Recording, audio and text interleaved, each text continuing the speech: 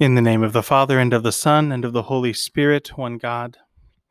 A reading from the Holy Gospel according to Matthew. When the Son of Man comes in his glory, and all the holy angels with him, then he will sit on the throne of his glory. All the nations will be gathered before him, and he will separate them one from another, as a shepherd divides his sheep from the goats. And he will set the sheep on his right hand, but the goats on the left. Then the king will say to those on his right hand, "Come, you blessed of my Father, inherit the kingdom prepared for you from the foundation of the world. For I was hungry, and you gave me food. I was thirsty, and you gave me drink. I was a stranger, and you took me in. I was naked, and you clothed me. I was sick, and you visited me. I was in prison, and you came to me." Then the righteous will answer him, saying, "Lord, when did we see you hungry and feed you, or thirsty and give you drink? When did we see you a stranger and take you in, or naked and clothe you? Or when did we see you sick, or in prison, or come to you?" And the king will answer and say to them, "Assuredly I say to you, inasmuch as you did it to one of the least of these my brethren, you did it to me." Then he will also say to those on his left hand, "Depart from me, you cursed, into the everlasting fire prepared for the devil and his angels. For I was hungry, and you gave me no food.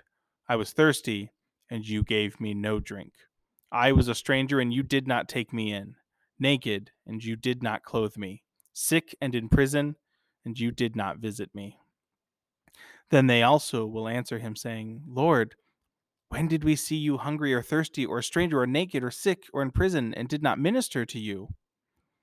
Then he will answer them, saying, "Assuredly I say to you, inasmuch as you did not do it to one of the least of these, you did not do it to me."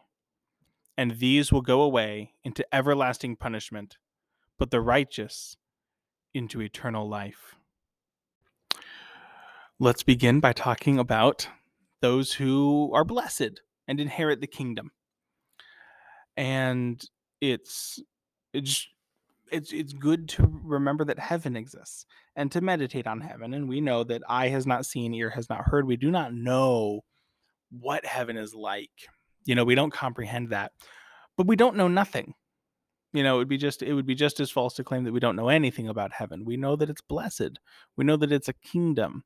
We know that it's theosis. We know that it's the wedding feast of the Lamb where the righteous are wed to God in through the power of the incarnation and the ascension and the other mysteries, the divine economy, and that it's